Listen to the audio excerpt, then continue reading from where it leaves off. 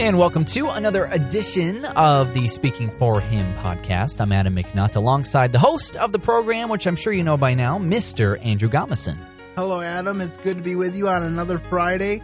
And today, we are actually going to do a fan-requested podcast. As I've said a few times on this podcast, I want you to realize that you can make requests of what you would like us to discuss. And if you are chosen for that honor, we will have special giveaways associated with that. We are still, as I said, ironing out some of the details as far as that's concerned, mainly because we haven't had a whole lot of input from our audience yet, but we would love to have that problem. So if you have any ideas for our podcast or any ideas of what a good incentive would be for those that do, please let us know by either sending us a voicemail at speakingforhim.blogspot.com or sending me an email at andrew@speakingforhim.com, and we would be glad to take that feedback. Moving along from our housekeeping, let's plunge right into today's show, and we'll start with the quote of the day. And this comes from a Mr. John Stott. It says here, one of the greatest weaknesses which we Christians, especially evangelical Christians, display is our tendency to extremism or imbalance. It seems that there is almost no pastime the devil enjoys more than tipping Christians off balance. My conviction is that we should love balance as much as the devil hates it and seek to promote it as vigorously as he seeks to destroy it. I just thought this was a very good quote because I see a lot of Christians in this quote, and even myself from time to time, because there is this thing that one of the biggest things in the Christian life that fights for position is law and grace. Yeah. On one side, you have the fact that God provided his perfect law, and he wants us to follow his commands. And on the other side, you have the fact that we are saved by grace, that it's not by works that we're saved, and that only what Christ did is what gives us salvation. And so there's a constant fight to have the proper balance in the Christian life as far as how far to lean on the law side and the grace side. And they really do work together. So we're going to talk a little bit about having balance in the Christian life. We're going to talk about some specific conflicts or some specific statements or things that cause the Christian conflict. And we'll get right into that conversation. But first, Adam, did you have any thoughts about finding a balance in life? Oh, boy. I think that you're talking to a guy who is still trying to find it sometimes. And I think this is a great topic because especially this past year, in 2013, one of the things I've really been learning is balance. And that means not saying yes to every single thing because you may feel bad letting somebody down, or you feel like, oh, maybe I'm not doing enough for God or something like that, or, oh, if I say no, is this a missed opportunity? But there does come a point where it's like I have to have a balance because if I'm not in a good spiritual place myself from running myself ragged, that's not going to help anyone out, not do anyone any favors. So I think really digging deep into finding balance, especially in a Christian life, is really important. All right. And I agree with you. I think that balance is so important. And we do tend to be people of extremes. That's why God has to constantly issue reminders. The children of Israel, they said we're going to follow God's commands constantly throughout the Old Testament. They're saying this, and then they fall off the wagon, so to speak, and go after idols or complain against God, even though they knew that he delivered them greatly. I mean, in my mind, at least to a certain extent, I think about the people that saw the 10 plagues against Egypt, and I'm like, how could you ever doubt God again after seeing those miraculous signs? Right. But we've all seen miraculous things in our lives, and we still have reason to forget God because we are fallible and we are human. But let's look at some of these specific challenges that we face. The first one I want to talk about is that God calls us to put him first. Now, there's no doubt about this. God says repeatedly that he deserves first place in our lives. He says this in Exodus 20, verse 3. Thou shalt have no other gods before me. Exodus 20, verse 3 again. But he also says, and I think this is so important, that we cannot use God as an excuse to neglect our family responsibilities. Mm-hmm. And I feel like I see this more often than I should. You know, we think that if we're in church every Sunday and every Wednesday, that's honoring to God because he wants us to be with his people. And yes, it can be very honoring to God to be in the church, to be serving his people, whether you're a deacon or an elder or some other responsibility in your church. That can be very good. But this is what God said to the Pharisees, who, mind you, were supposed to be the servants of God. This is what he said. For God commanded, saying, Honor thy father and thy mother, and he that curses father and mother, let him die the death. So this is something that God takes very seriously, first of all. This is not some fly-by-night saying. But ye say, whosoever shall say to his father and mother, It is a gift, by whatsoever thou mightest be profited by me, and honor not his father or mother, he shall be free. Thus have ye made the commandment of God of none effect by your tradition. Ye hypocrites, well did Isaiah prophesy of you, these people draweth nigh with their mouth, and honoreth me with their lips, but their heart is far from me. But in vain they do worship me, teaching for doctrines the commandments of men. Now God's command to put him first was never rescinded. He still has that. As a matter of fact, Jesus was asked, what's the greatest commandment ever? And he said, love the Lord your God with all your heart, soul, strength, and mind. So this is very important to God. But God also says, if I give you family, and if you have responsibility for a family, you can't neglect those responsibilities in order to serve me. See, these Pharisees thought, I'll give my money to the church, and it will look good that I'm giving to the church, but my parents, I don't need to take care of them. And Jesus is essentially saying, you're taking your ideas of what's godly and changing them from what my ideas of true godliness are. So we need to make sure that we are somewhere between these two extremes. We can't put our family before God, but we can't use our allegiance to God to allow us to neglect our family.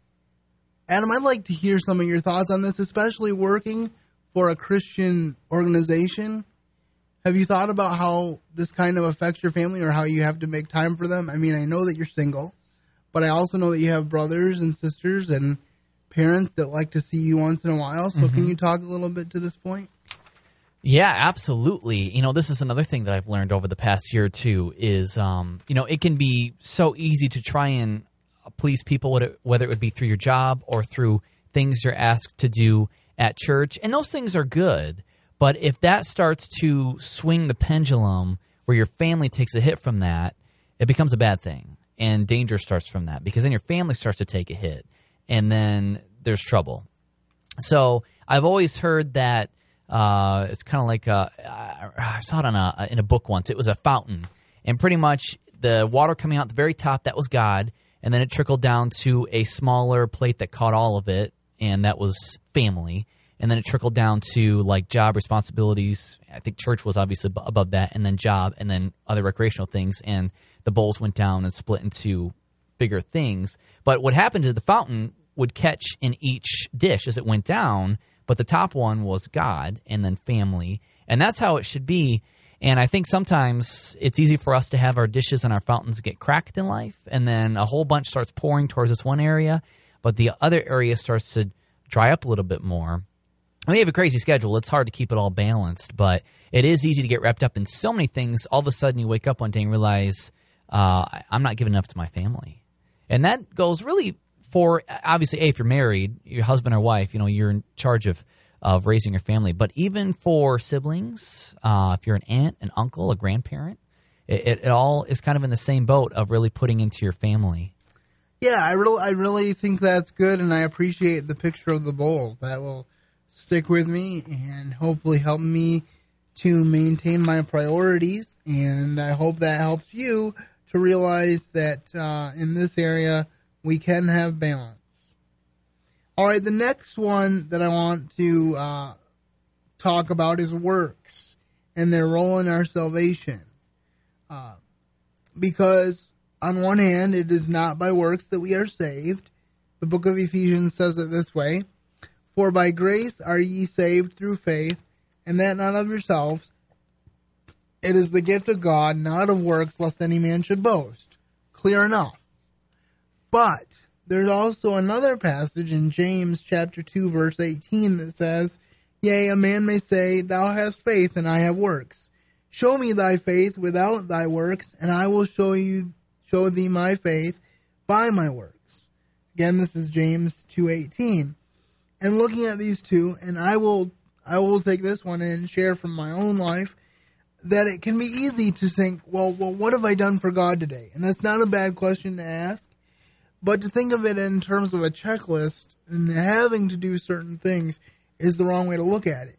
On the other hand, if you have been saved by God's grace, if He has extended to you salvation through your trust in Him, then one of the best ways to share that with others is to do so with good works.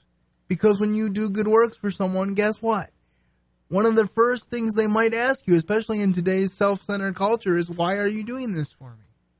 That gives you an open door to say, I am doing this for you because of what Jesus Christ did for me. Because after what Jesus did for us, nothing we can do even comes close. Yeah. Adam, true. do you have any thoughts? Yeah, I think that's right on the money right there. And, it's great to do good acts for others to kind of reflect God's love to others as well. But we do have to be reminded that by those, we can't earn a spot in heaven or something by doing that. It helps us get pointed towards God, but it's only by what He did on the cross for us is how we were truly saved. Because we could have done all those great acts before, and it wouldn't have mattered as much at all. So I think that's a good point that, you can't be saved just by works. It's the grace of God Himself that then helps you through doing those good acts to get closer to Him as well. Works are not the reason for our salvation. Instead, they are the result. Yeah, exactly. That's good. That's really good. And I hope that will help us to remember to have balance in that area. And finally, as we wrap up, this final statement that I want to talk about balance in is, glorify God in all you do. Colossians 3:17 says, "And whatsoever you do in word or deed, do all in the name of the Lord Jesus, giving thanks to God and the Father by Him." Now, first of all, glorifying God in all we do leaves no room for error. It's saying that whatever you do, whether you're eating, whether you are sleeping, whether you are driving in your car, you are to glorify God. You are His ambassador if you have trusted Christ as your personal Savior. And so you need to do everything for Him. That being said, I think sometimes we can get so busy doing things for God that we forget to spend time with God. And doing things for God is not a substitute for being with them. For instance, Adam edits my podcast. And without Adam editing my podcast, it wouldn't come out as good as it does. But Adam editing my podcast is not the same as us being face-to-face. When we are face-to-face, we can fellowship and get caught up and actually get to know one another. So, let us never substitute service for God for the chance to actually get to know God. And that's I'm sorry. I was going to say, that's a great one to touch on because, nowadays, more than ever, that's a really hard concept to grasp because we live in a society where, I can, quick text somebody or quick email somebody or quick Facebook somebody. And not that that's bad, but if that takes the place of social interaction or especially even time with God, because maybe you're so busy doing this, or even it's going to even all these church events or something, if it's not just having that real time with Him to learn about Him, get to know Him, that's a problem. So that's a great thing to touch on as a reminder, because it's so easy to just, get into that mode of I'll text this, I'll email this, and you just get used to it. And again, not that that's a bad thing, as long as it doesn't take over your life. Well, think about that. Think about this. We have more ways to communicate today than we've ever had before. Mm-hmm. Yet there's less actual communication overall going on. I mean, if I put a text out there, and yes, there are people that I text, and it can be a nice way to communicate with people that I wouldn't normally get a chance to talk to otherwise. But there's usually nothing lasting or profound that people put in text messages. People no longer, take the time to write a 3 or 4 page letter because they can send a paragraph here, a paragraph there. So it's just not the same type of communication that we once had when you had to write a 5-page letter and then pray for the Pony Express to get it to the right person. Right. It's just a totally different way, and it's kind of interesting because you would think that, technology would make you work better and get more done, but really all it does is, in general, I'm not saying always, because sometimes things are helpful, but in general, all it does is just change the dynamic. Because sadly, we find ways to fill up the time, and we don't always use these things as time savers the way we intended to. And that leads me to the contrast to this, which is be still and know that He is God. And Psalm 46:10 says, "Be still and know that I am God. I will be exalted among the heathen. I will be exalted in the earth." And we already touched on this a little bit when we were talking about glorifying God in all you do. But sometimes you just need to come away and you need to spend time with God to have Him talk to you and hear what He wants to say to you. Jesus, the very Son of God, spent sometimes whole nights in prayer. Have you ever thought about what it would be like to have a whole night in prayer? I've never done it. It's probably something I should consider doing. Maybe eventually, maybe not right now, but maybe eventually we can challenge each other to do that. But if the very Son of God needed that time with His Father God, how much more do we need time as imperfect human beings? Yeah. To be before our Father in heaven and His Son, Jesus Christ. That's a good point. Yeah, that's something big to think about. Wow. Yeah, that's really cool. I once heard that Martin Luther said, "I couldn't get anything done if I didn't spend at least 4 hours a day in prayer." A lot of times, we think, well, and even for me, sometimes when I'm preparing this podcast or preparing one of my sermons, I say, well, this is Bible-based. This is for the edification of the saints, so I don't need to spend my personal time with the Lord. But the Lord is constantly reminding me that I still need that time. That this isn't a substitute for time with Him. Yes, in some ways it is extra time with Him, but it's not a substitute for the personal relationship that I am cultivating. And so even as I tell you about the need to be still and know that He is God, my exhortation is to myself as well, to come away from the busyness of life and to be able to be still and know that He is God. And one of the exciting things for me is, as spring approaches in a few short weeks, I will have more opportunities to do that, because when the snow melts, I'll be able to get out in my yard and be able to just spend an hour or perhaps even more outside with the Lord every morning. And I always look forward to that time.